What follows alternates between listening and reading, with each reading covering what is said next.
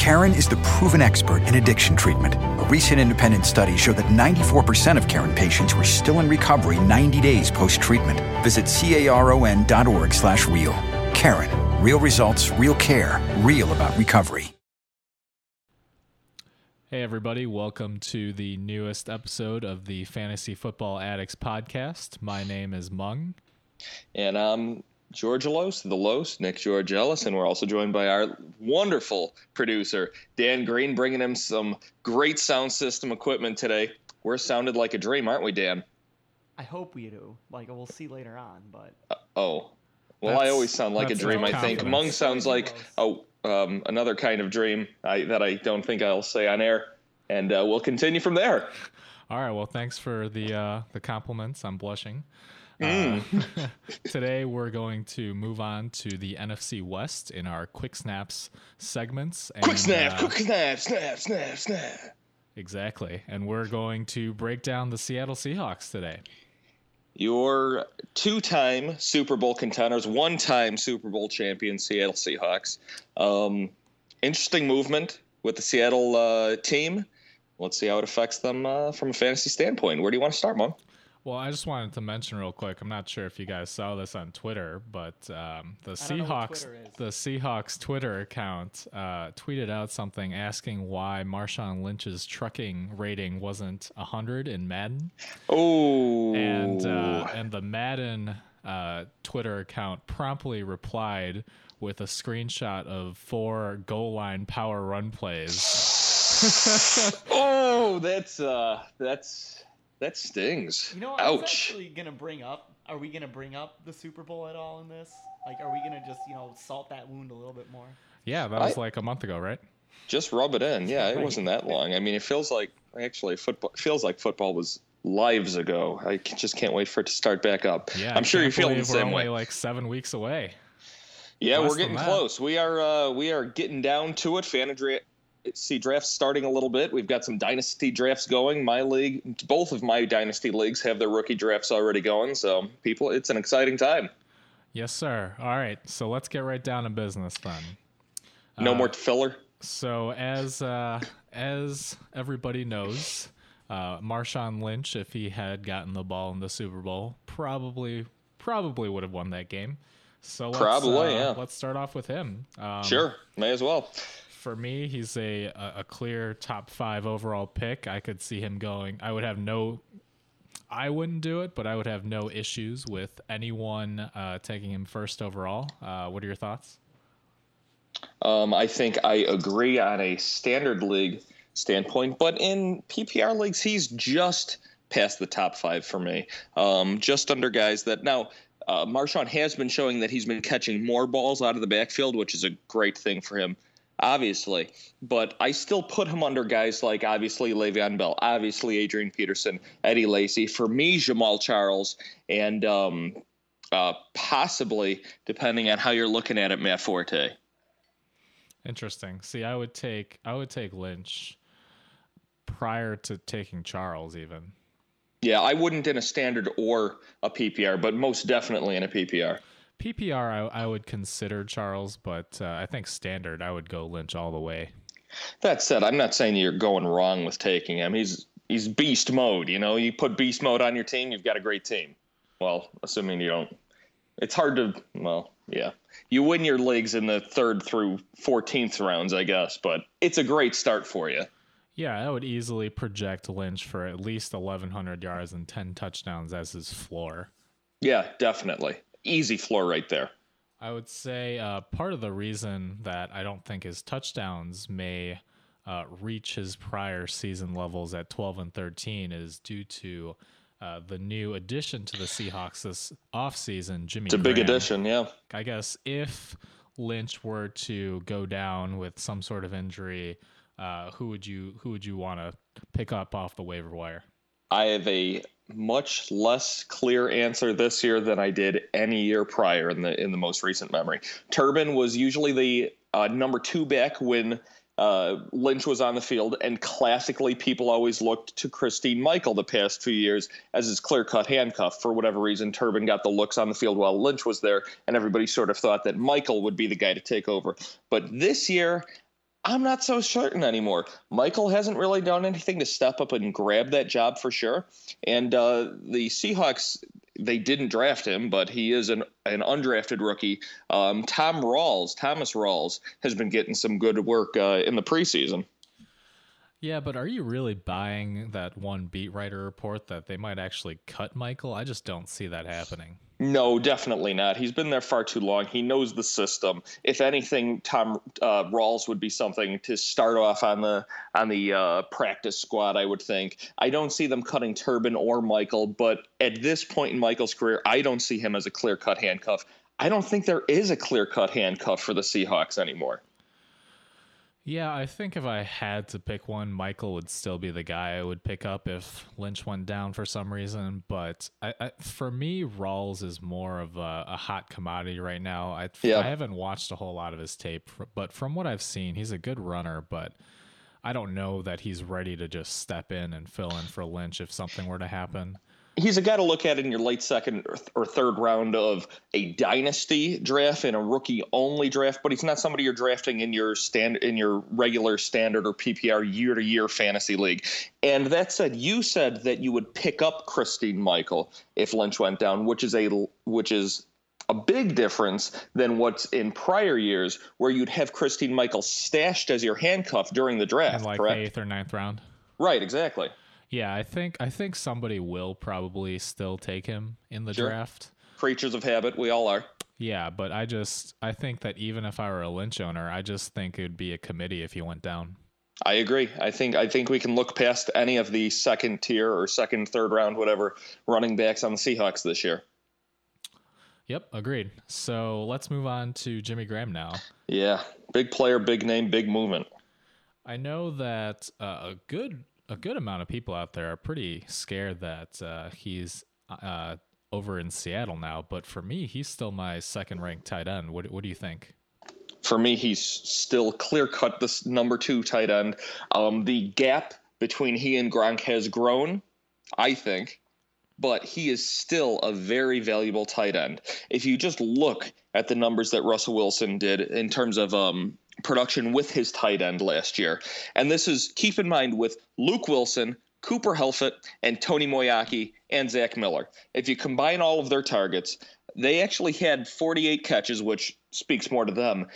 Bigger number here is 84 targets. He threw to tight ends 84 times. That's one less time than the number of catches Jimmy Graham had last year, which was 85. And this was looking to throw guys named Moyaki, Helfet, and Wilson. If you've got Graham out there, even though Russell Wilson may throw the least amount of passes of any quarterback this year, he will still target Jimmy Graham probably 100+ times. Right, and that's a good stat, bringing up those tight end stats. But even more than that, I think that Graham becomes their number 1 receiving target, even over the wide receivers that they have. So I think that regardless of what happens, he's going to get a ton of those targets, and that Wilson is going to lock on for sure in the red zone. Oh, without question. Absolutely. I think Jimmy Graham has an easy floor of 10 touchdowns. I don't see any way that he scores less touchdowns than that. Yeah, and just really quick going back to Lynch, I'm not worried about his touchdown totals because I think if anything, having Graham as a weapon near the goal line helps open up Lynch now that they can't stack the box as much. I completely agree. You have Lynch there in the Super Bowl, you have Graham there. I think you're throwing to Graham. Oh yeah, he would have caught that. Yeah, Malcolm Butler wouldn't have shoved him out of the way as easily as he did. No, without question. I'm not concerned about Lynch's touchdowns. I am concerned about Russell Wilson's rushing touchdowns, but we'll talk about quarterback in a little bit. Yeah, for sure. Just real quick on the last tight end note, I do think that Luke Wilson is a good player. He's got good physical athletic traits, and I do think that he will still steal away a few touchdowns if they have a couple 2 tight end sets when they're playing close to the goal line. He had a 16.5 per catch average, which was better than any of their wideouts except Ricardo Lockett, who was 17.7. Yeah, I think that Wilson is actually kind of an interesting sleeper. If you play in any deeper formats, or if you have a 2 tight end league, I think that Wilson could actually be a low end or mid end tight end 2 this year, just because he's also a good mismatch down the field. I can't say I disagree with you, but anytime Graham's on the field, he is the first look. He's taking everything that you can. Sure. I'm definitely not drafting Wilson any standard 10 or 12 team leagues. Sure. Understood. All right, so we might as well move on to the guy that's throwing them all the ball, Mr. Yes, sir. Russell Wilson himself. So fantasy-wise, where do you have Wilson in your quarterback rankings? For sure, I know that Luck and Rodgers are 1 and 2 in some sort of order. For me, he's number 3. Yeah? Yeah. For me, he's number 3. See, I tend to agree with you, but I think that I'm going to be avoiding Wilson at his ADP in every league this year, just because while I agree that he's my third-ranked quarterback over guys like Peyton Manning and Ben Roethlisberger, I just don't think that the difference between their production is going to warrant that 2 to 3 round gap in ADP. I'm not a guy that drafts quarterbacks early, so I'm not going to own him in any league. I'm a later, bottom half of the first 12 quarterbacks sort of drafted just by habit. But the names you brought up, Peyton Manning, I don't expect to produce what anybody expects him to produce, or maybe people aren't expecting that much of him, but he is consistently rated in the top 5. Ben Roethlisberger. Well, you think Manning won't be a top 5 quarterback at the end of the year?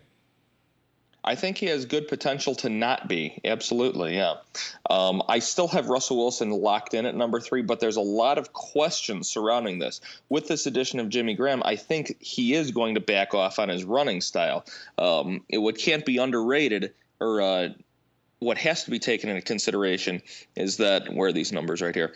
850 yards rushing for Russell Wilson and 6 touchdowns rushing. He had 26 total touchdowns, 6 of which were rushing. So that means roughly 636, 85, 110 just about fantasy points are just from him moving on the ground. I think Graham being there is going to be taking a significant, not a huge chunk, but a significant chunk of his rushing away. See, I'm really not too worried about that. I think that while he may regress in the touchdown category, I think 4 or 5 of his rushing touchdowns came on literally the exact same read option play, and defenders just whiffed completely. And I'm sure that coaches will be, keying in on that more. But at the same time, whatever he loses in rushing, I think he's going to make up for that in his passing touchdowns and yardage with a much, much more dynamic weapon. A dynamic receiving weapon than he's ever had before in Jimmy Graham. Completely agree. I think Russell Wilson will have a floor of 30 touchdowns scored this year, combined rushing and throwing. For the first time in his career, I think he'll surpass 26. Really? Okay, that's interesting. I certainly wouldn't bet against it, but I don't know if he'll get quite as high as 30, but that's fine. Well. But regardless, we agree that Russell Wilson, I think his current ADP is somewhere in the 4th round. I just can't pull the trigger at that price, but I certainly wouldn't blame anyone for doing so. Yeah, I completely agree. I can see it done, absolutely, but that's just not my drafting style. Sure, fair enough. Yep. So let's move on to the wide receivers here. Why bother? Can we just move on to another team? I know you're not a big fan of Doug Baldwin. Personally, I think he's a wide receiver 3, wide receiver 4. He is what. Why would I not be a fan? Because he's definitionally an average receiver. 66 catches on the year, 12.5 catching average, 3 touchdowns. 3. Why are we talking about him? No, I actually just wanted to mention him briefly because the wideouts I did want to talk about. Are you buying Chris Matthews at all? He was the guy in the Super Bowl that when Revis and Browner had, Baldwin and Kearse kind of corralled, he had to sort of step up. But that was prior to them finally getting a big target in Graham. Do you think Matthews is still going to have the opportunity to start? He will have the opportunity to start. I truly don't think it matters, though. I mean, are we talking fantasy or are we talking football? No, we're talking fancy. I'm saying, do you he has no way to start on any fantasy football team, but he has a chance to start for the Seahawks for sure. So you don't think he has any value even as a wide receiver 5? Would you prefer someone with more upside at that point? Do you start a wide receiver 5? In a deeper league, I'm saying, in a standard league, probably not. But I also do want to mention Tyler Lockett, who they traded up for to grab in the third round of the NFL draft. I like him more than Chris Matthews for sure. Yeah, I agree. I do think that he has intriguing upside, especially when Kearse and Baldwin probably won't get re-signed after their contracts are up in the next season or two. I do like his ability to get separation, kind of get open, especially because Wilson has that ability to scramble around the backfield and let his receivers get more time. Yeah, I can see that. On the football field, definitely, I agree. But from a fantasy standpoint, from a pure fantasy standpoint, as good as Russell Wilson is, as effective of a field general he still was 32nd in the league in pass attempts with 450 just about. So no matter what, probably more than 100 of those are going to Jimmy Graham. Definitely more than 100 of those are going to Jimmy Graham. And if they've made the Super Bowl 2 years in a row, I don't really see them drastically changing their game plan. They're still going to be 30th, 31st, 32nd in passing attempts. And that just sucks all of the value away from their wide receivers anyways. Okay. I agree with what you're saying. I guess all I'm trying to say is that if I did, go running back heavy in a redraft draft this year, and I was trying to pick up a couple wide receivers toward the end of the draft, Lockett might be one of my targets in, let's say, the 13th or 14th round, just because I do think he has upside. He's probably going to go undrafted, so you can probably just get him anywhere you want. Yeah, I mean, it really depends. We'll see, some of the more training camp battles shake out. But of right now, definitely wouldn't draft him any earlier than the second to third last round of the draft. In most leagues, people usually just, if they're going for deep wide receivers for a reason, they're going to be going after the wide receiver ones. And no matter what, he's not going to be listed as wide receiver one for the Seahawks. I mean, you know what? I'll say this. I'll take Tyler Lockett over Dwayne Bowe. Oh boy. Wow. I would rather have the, wide receiver 2, third receiving option on the Seahawks than the wide receiver 1 on the Browns. Well, he's sure going to get a lot more, scoring opportunities. So I can agree there. But Dwayne Bowe's so far gone from my radar. Yeah. Yes. Okay, fine. Lock it over Dwayne Bowe. You win. All right. So lastly for the Seahawks, the defense, people reached crazily last year for the Seahawks defense. I was against that to begin with. This year, especially with, all the defensive options out there, I honestly wouldn't even gamble on them in the second to last round. No, you wouldn't gamble on them in the second to last round? Well, I'm sorry. You're saying?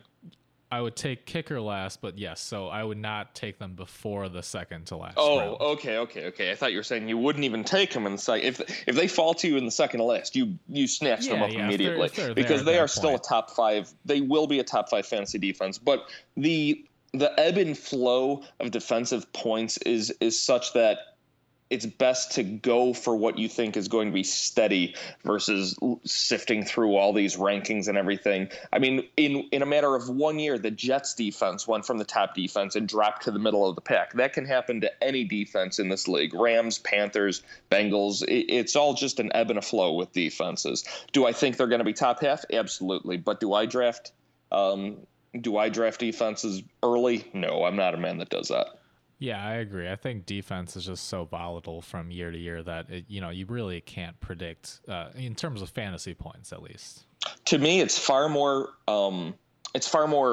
reasonable, far more useful to jump on a lottery ticket than jump on a defense early. Yeah, I absolutely agree there. Yep. All right, so we are copacetic.